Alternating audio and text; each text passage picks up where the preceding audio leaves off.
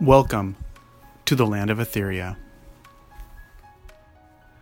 Season 1, The Shattering.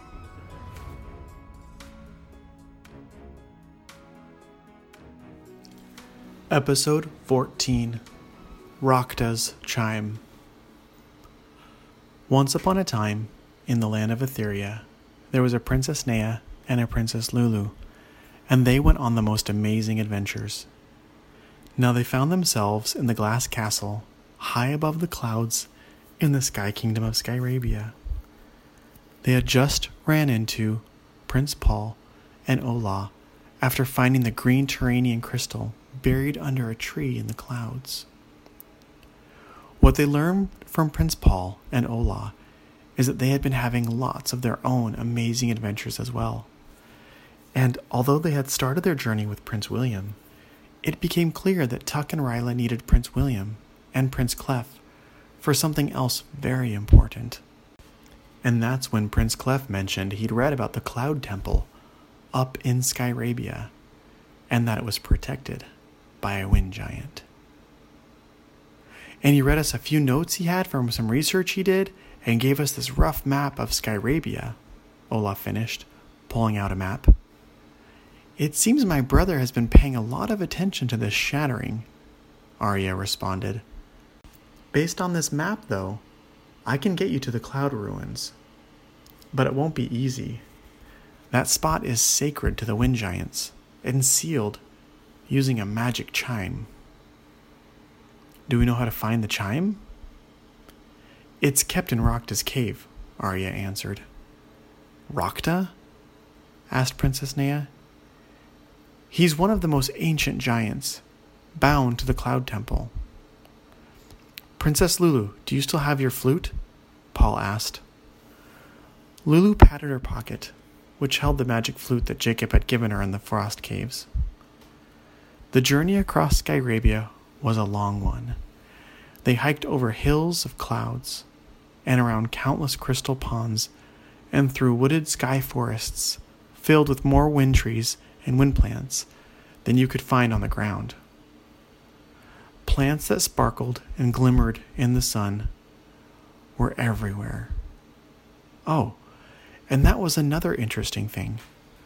Without hardly any clouds above you in the Sky Kingdom, you had to wear protection so you didn't get sunburnt. Now, none of the windmaids or windmen had to wear any protection, for they were already darkened by the sun and had built up a tolerance to its rays. As they traveled across the land in the blazing sun, they stopped for a break near a small pond clearing. As they sat there, Ola noticed that some of the flowers nearby were unique and unlike anything she'd ever seen. As she got near, she realized that they were moonshades, a special flower whose pollen actually makes you drowsy. A type of pollen that, on her adventures, would come in very handy for an ogre like Ola. She pulled out a bottle and began carefully collecting some pollen, making sure not to breathe any of it in herself. As she was collecting it, she heard a whizzing by her left ear. Swat! Then again, but near her right ear. Swat! No luck. While swatting, she accidentally let go of the bottle, which flew into the wind, only to freeze and hover in mid-air before her very eyes. What magic is this? Asked Ola. It's not magic. I'm a fairy. What is an ogre doing in Skyrabia? Asked the voice. It was tiny and coming from the bottle. A fairy! Exclaimed Ola, for she knew, like most Etherians, that fairies were invisible except under special conditions, magic ones, or if the fairy decided to reveal itself. I'm on an adventure with some friends, she said. Now let me have my bottle back, fairy, before you put us both to sleep. If you insist, said the voice. The bottle slowly lowered back into Ola's hand. I have not seen an ogre up here before. Ogres are not welcome in Skyrabia. Well, I have not seen a fairy up here before either." "Very clever for an ogre," the fairy said. "What brings you so far west, to Vox Bay Valley?" "This would be easier if I could see you," Ola responded. "Well, that would require something special, like the Titan mask, or a spectacle, or fairy cream, or for me to just trust you." The fairy whizzed around Ola's head. "Fuzz." "The Titan mask?" Ola asked. "Or some other type of magic. But there's not much magic in ogres," he said. Ola grew tired of the fairy's comments about ogres. He was probably right, though. It wasn't really in an ogre's nature to be in the Sky Kingdom.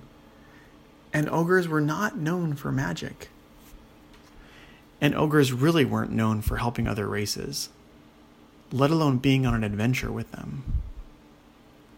Ola slowly closed her eyes and held out her hand as the purple crystal inside her pocket grew brighter and brighter. Before the fairy knew what was happening, Ola summoned a pillar of water to appear just next to her head, right where the fairy was flying. And the fairy flew right into the wall of water, soaking its wings and sending it to the ground coughing. "If you'll excuse me," Ola said, "I need to get back to my friends." Ola left the invisible fairy on the cloud, coughing to catch its breath, but not before the fairy had taken note not only of Ola's purple crystal, but also the odd birthmark on her wrist. When Ola got back to the group, they headed towards Rakta's cave. She didn't think twice about or wonder why a fairy might be in Skyrabia, or what effect it would have on this fairy to see the magic crystal's power at work. The adventurers got to Rakta's cave and started to get nervous, for it was a very large cave and had more special ornate symbols all around it. They were the same types of symbols that they saw in the ocean ruins. What if the giant was here and awake? Would Princess Lulu's flute work again? They all looked closely at each other and nodded. They weren't going to let that stop them, but they did decide on a plan, in case anything funny happened. "We should have someone stay here and keep a lookout, just in case anyone shows up." Arya raised her hand. "I'll do it. Just don't have too much fun without me in there." So the four travelers kept going. Step, step, step. They walked ever so softly. Although this was a cave, it was so much more, for the inside was decorated with beautiful steps and walkways and walls that were beautiful. After a short hike up the cave, they quickly found what they were looking for: Rakta's treasure room. It was a large, bright room that was open to the sky, and it was full of enchanted items. A set of golden balls, 2 spears over a shield, a ring of keys, a mask, and over on the far side, a wind chime floating on a pedestal. "That must be it," signaled Paul, and walked over to grab it. "Look at all these amazing treasures," Ola said. "Have you ever seen anything like them?" And she walked over to the mask. "We should just get the chime and go," said Lulu. Before she could finish her sentence, they heard the heavy thumping of footsteps. Giant footsteps coming near. Without a word, the 4 adventurers looked at each other and began heading out the door. Paul, chime in hand, trying his best to catch up with the others. "Booga wooga wooga," they heard from behind them as they ran down the steps. "That must be Rakta." "Lulu, get your flute ready." "Arya, we must hurry," they yelled, coming down the edge of the cave, only to find that Princess Arya was asleep against the wall. "Princess Arya, wake up!" Nea yelled, shaking her head. "What happened?" Arya said, looking quite dazed. "Rakta is chasing us." "I don't know what happened to me," Arya said. "One minute I was there, standing by the cave, enjoying the flowers. The next minute, you were all running out of the cave, being chased by Rakta." "Don't tell me you were smelling the moonshade," Ola said. "Quick, we need to find some place to hide." "Let's hide in this cave," Paul said, pointing to a nearby cave. They all ducked into another cave, quieted down, and Princess Lulu pulled out her flute just in case they needed it. Pretty soon, a few seconds became a minute, and then a minute became a few minutes, and they realized that no giant was coming after them. Maybe Rakta didn't hear them. Maybe Rakta didn't know they took the chime after all. "That was a close one," said Paul. "Now how far away is this temple?" "Too far to get there tonight," Ola answered.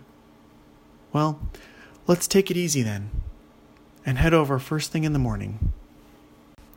As they were all trying to get comfortable for bed, Ola realized this would be really easy if we had some extra moonshade.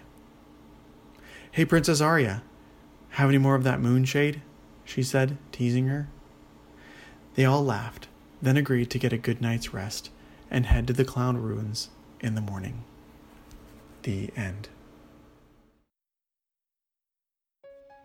The Land of Etheria is produced by a father-daughter team and made possible in part to its supporting fans. It's contributions from fans like you that keep the adventure going.